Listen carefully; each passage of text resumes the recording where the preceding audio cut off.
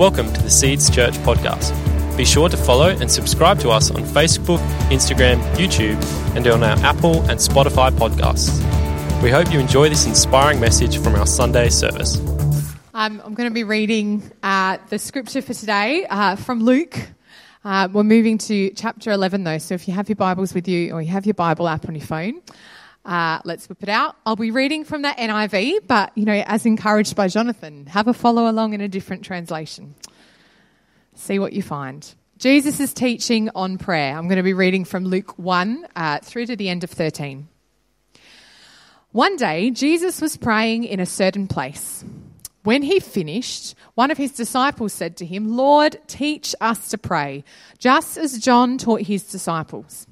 He said to them, "When you pray, say, 'Father, hallowed be your name. Your kingdom come. Give us each day our daily bread. Forgive us our sins, for we also forgive everyone who sins against us. And lead us not into temptation.'" Then Jesus said to them, "Suppose you have a friend and you go to him at midnight and say, 'Friend, lend me 3 loaves of bread. A friend of mine on a journey has come to me and I have no food to offer him.' And suppose the one inside answers, 'Don't bother me. The door is already locked and my children and I are in bed. I can't get up and give you anything.' I tell you, even though he will not get up and give you the bread because of friendship, yet because of your shameless audacity, he will surely get up and give you as much as you need. So I say to you, ask and it will be given to you. Seek and you will find. Knock and the door will be opened. For everyone who asks receives. The one who seeks finds. And to the one who knocks, the door will be opened. Which of your fathers, if your son asks for a fish, will give him a snake instead? Or if he asks for an egg, will give him a scorpion? If you then, though you are evil, know how to give good gifts to your children, how much more will your Father in heaven give the Holy Spirit to those who ask him?" This is the word of the Lord. Wonderful. Well, welcome. It is great to be with you here today. If we haven't met before, my name is Sarah Lenigas and I am the Worship and Families Pastor here at Seeds Aberfoyle Park. And it is my privilege to be able to explore this scripture with you today. The Lord's Prayer is a prayer that reveals more of who God is and who we are. Loved and cherished by God. Now, if you're new here or you hadn't noticed, this year we as a church are making our way through the Gospel of Luke. We are up to chapter 11 and Jesus has now made a pivot in his ministry and is heading towards Jerusalem, which for those of you who may have read on before is the site of his trial, crucifixion and resurrection. Jesus is using this time to actively teach. And often this teaching is coming in response to a question from one of his followers. In chapter 10 last week, we heard the parable of the Good Samaritan and the story of Mary and Martha. In both of these stories, a question arose and Jesus answered. Today, we have the disciples watching what Jesus does, praying and asking him how they should do it too. Now, the Lord's Prayer, which is the title we give to the prayer that Jesus responded to his disciples with, is a prayer that I assume most of you have heard, recited, or prayed many times before. For you, it may be the basis of how you learnt how to pray. It may make you feel like it's time for communion. Maybe it reminds you of long chapel services that you had to sit through as a child. Or maybe it was stuck up on the back of the door of your toilet growing up, or still is. Maybe that was just where my mum snuck sneaky prayers and reminders for me to dwell upon. For some of you, though, this may be the first time you're hearing it. And if that is the case, I pray that today is a blessing to you. For those of you that can rattle it off, without even thinking about it, I want to challenge you today. A few weeks ago, Jonathan encouraged us to be open to hearing from the Spirit as we read and experience things we have done many times before in new ways. My prayer for you is that the Spirit would encourage you in new ways through the Scripture. So would you join me as I start in prayer? Father in heaven, may your name be kept holy. May your kingdom come soon. Give us each day the food we need and forgive us our sins as we forgive those who sin against us. And do not let us yield to temptation. Amen. Our prayer is a very special part of our relationship with God and what it means to be a Christian. But that doesn't mean understanding prayer is always easy for us. I wonder what your experience of prayer is. For me, I grew up with Christian traditions on two ends of the spectrum, and honestly all the way in between. At one end, the prayer that was said at my late grandparents' dinner table has been etched into my brain. I could never forget it. For the food we are about to receive, may the Lord make us eternally grateful. Amen. I see a few nods, and I feel like some people may have heard that one before.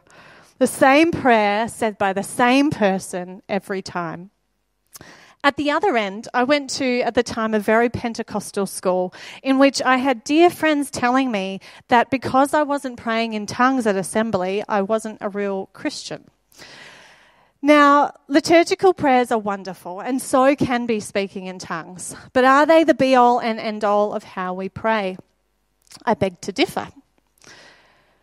Prayer can be a way of us coming to understand who God is and who we are in relationship with Him.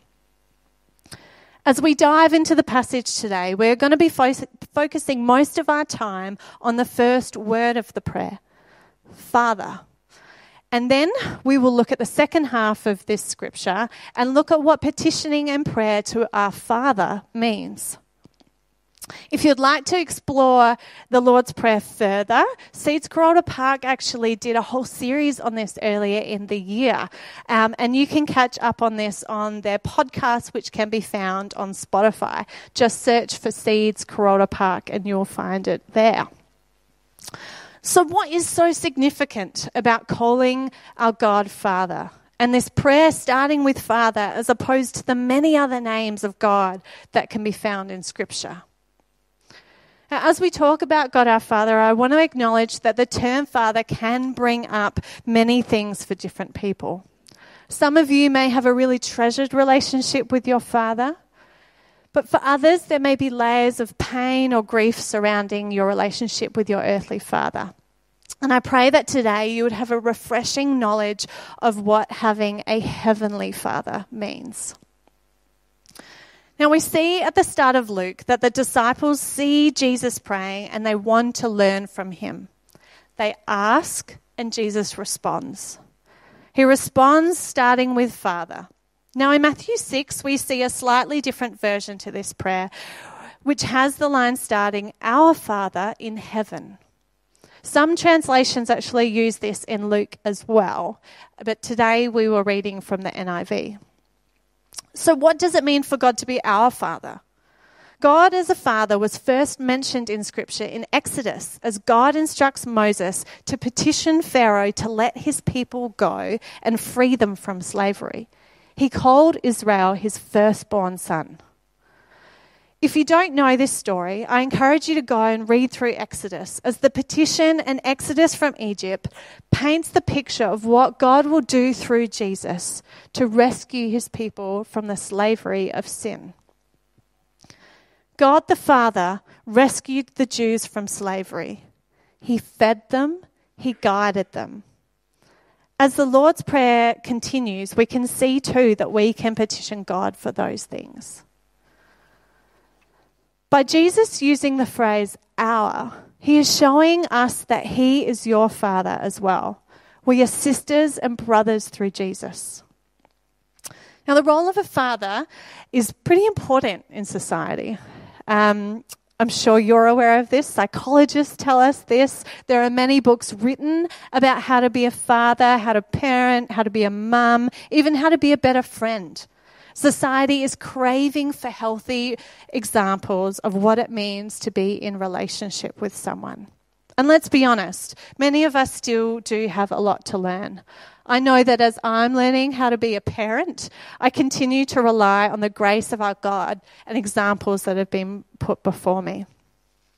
Fun fact, the top parenting podcast in the last year was a podcast by Hamish Blake of Hamish and Andy radio fame, if you've heard of that show, titled How Other Dads Dad. Now, this podcast was stories from B or C class celebrities, or D, dependent on how you rate them, around the struggles they had becoming dads and the things that they turned to and have learnt. People are seeking to learn more of what it means to be a father, and they seem to be seeking to learn from comedians and radio hosts.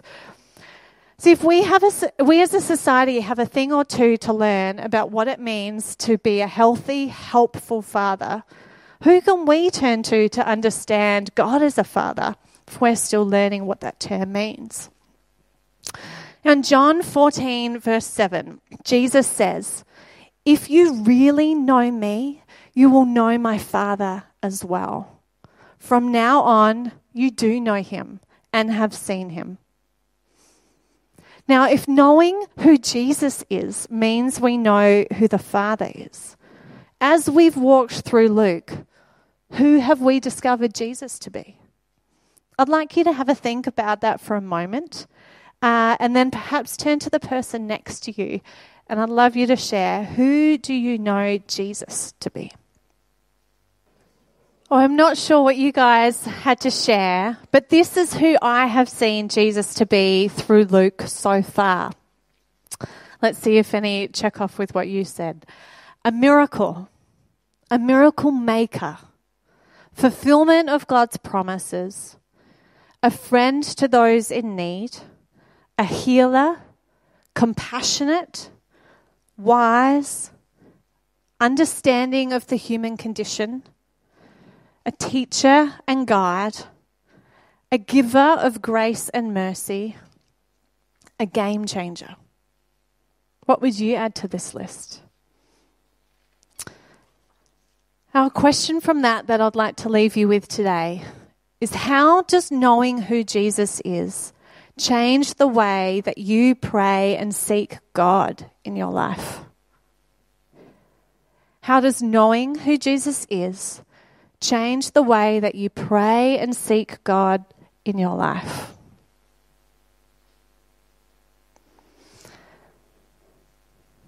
So what does it mean for God to be our heavenly Father? And when you pray, what do you picture, or who do you picture that you're praying to? What does God look like? To give this phrase Heavenly Father context, we need to understand more of what this would have meant to the disciples at the time and the difference that this made to them.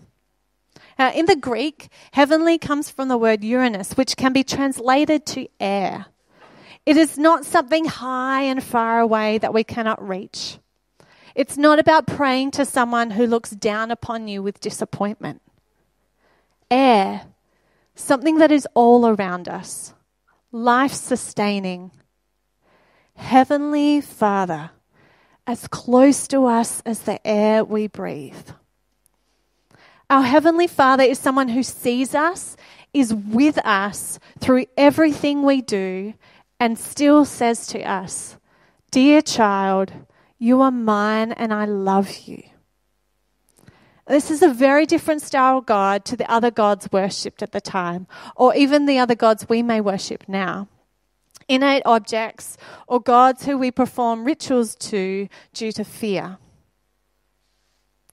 My second question I want to leave you with today is, how does knowing that God is with you, sees you, and is as close to you as the air you breathe and still loves you change the way that you pray to him? How does knowing that God is with you, sees you, is as close to you as the air you breathe, and still loves you, change the way that you pray to him.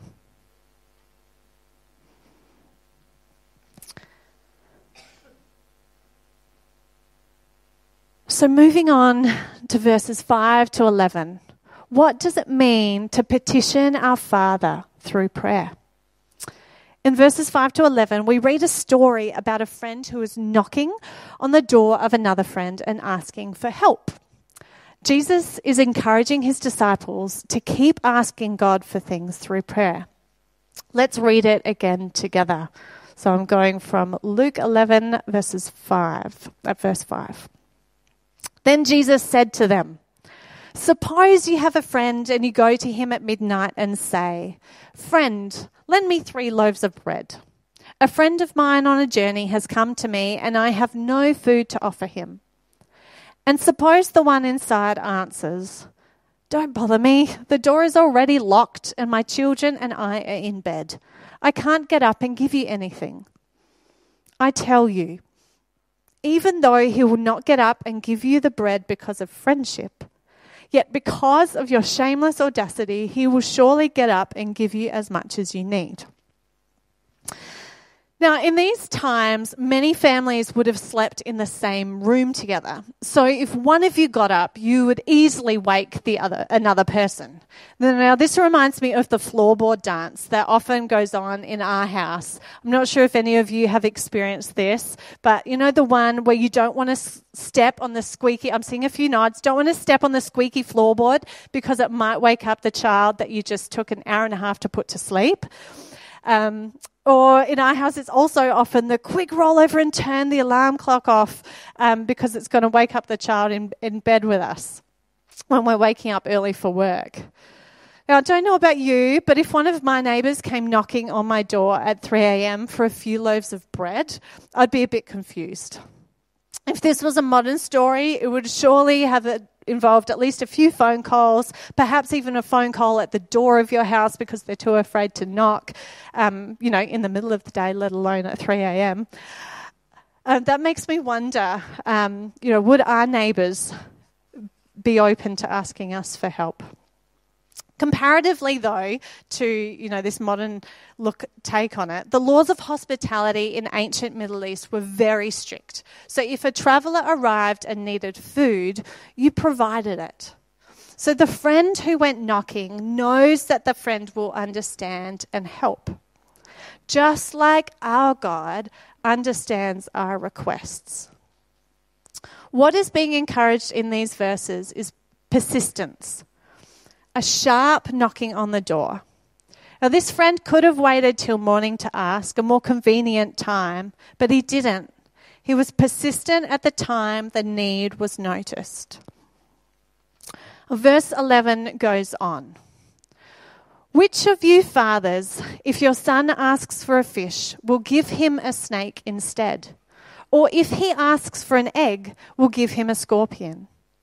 If you then, though you are evil, know how to give good gifts to your children, how much more will your Father in heaven give the Holy Spirit to those who ask him?" Now, if you hear these words and they make sense to your life experience, then wonderful. If you hear these words and go, "Well, you obviously never met my dad," then I wonder if we can think back to who we talked about Jesus was and who Jesus has shown us God the Father is. And insert that into the story you're playing in your mind when we read this. God is not a tyrant who delights in bad things happening to us.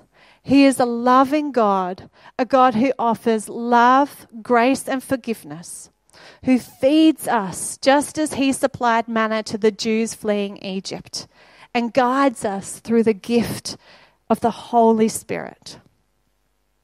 Now, that doesn't mean the answer will always be yes. And this story doesn't give us all the answers to the questions about why bad things happen and why we aren't hearing responses to our prayers. But Jesus is encouraging us to continue to ask. Now, earlier this year, probably for the first time seriously, I faced the hard reality of trying to align my hopes and desires for my family with the realities of finances. Fixed rates on home loans lifting for anybody else in the room in the middle of that fun? Now, don't get me wrong. I know we have plenty, more than enough indeed.